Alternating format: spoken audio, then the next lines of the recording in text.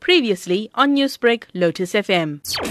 The Sydenham CPF has helped by circulating posters, alerting people to the fact that this child has been missing. We've put it widely on our Facebook page, and we've asked people to share it, and we've had a number of shares of it so that it becomes widely spread, so that because the perpetrator might not be in the area or the child might not be in the area. We are aware that there's a suspect that's been arrested. We're not sure if he's guilty or not.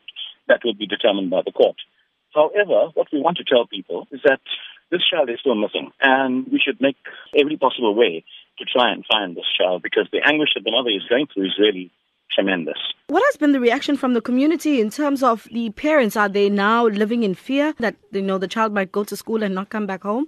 Parents are extremely worried, because not everybody has a car to drop their kids off. Kids do take walks to school, and Sydenham is a really nice suburb. This is actually rocked the suburb that we've got this kind of danger in our suburb. So parents are really worried about it. But there's also a growing anger. So yesterday I read a number of comments from people saying, and this was on a WhatsApp chat, that perhaps the suspect should be released from prison and we would interrogate him and get the details out and dish him out, etc.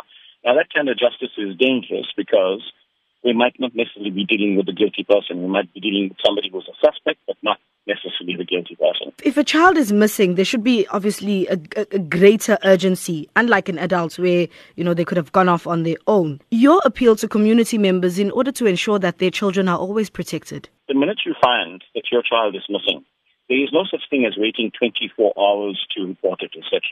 Go to the police station and report it immediately. Make sure that you have a recent picture of the child with you. Newsbreak, Lotus FM, powered by SABC News.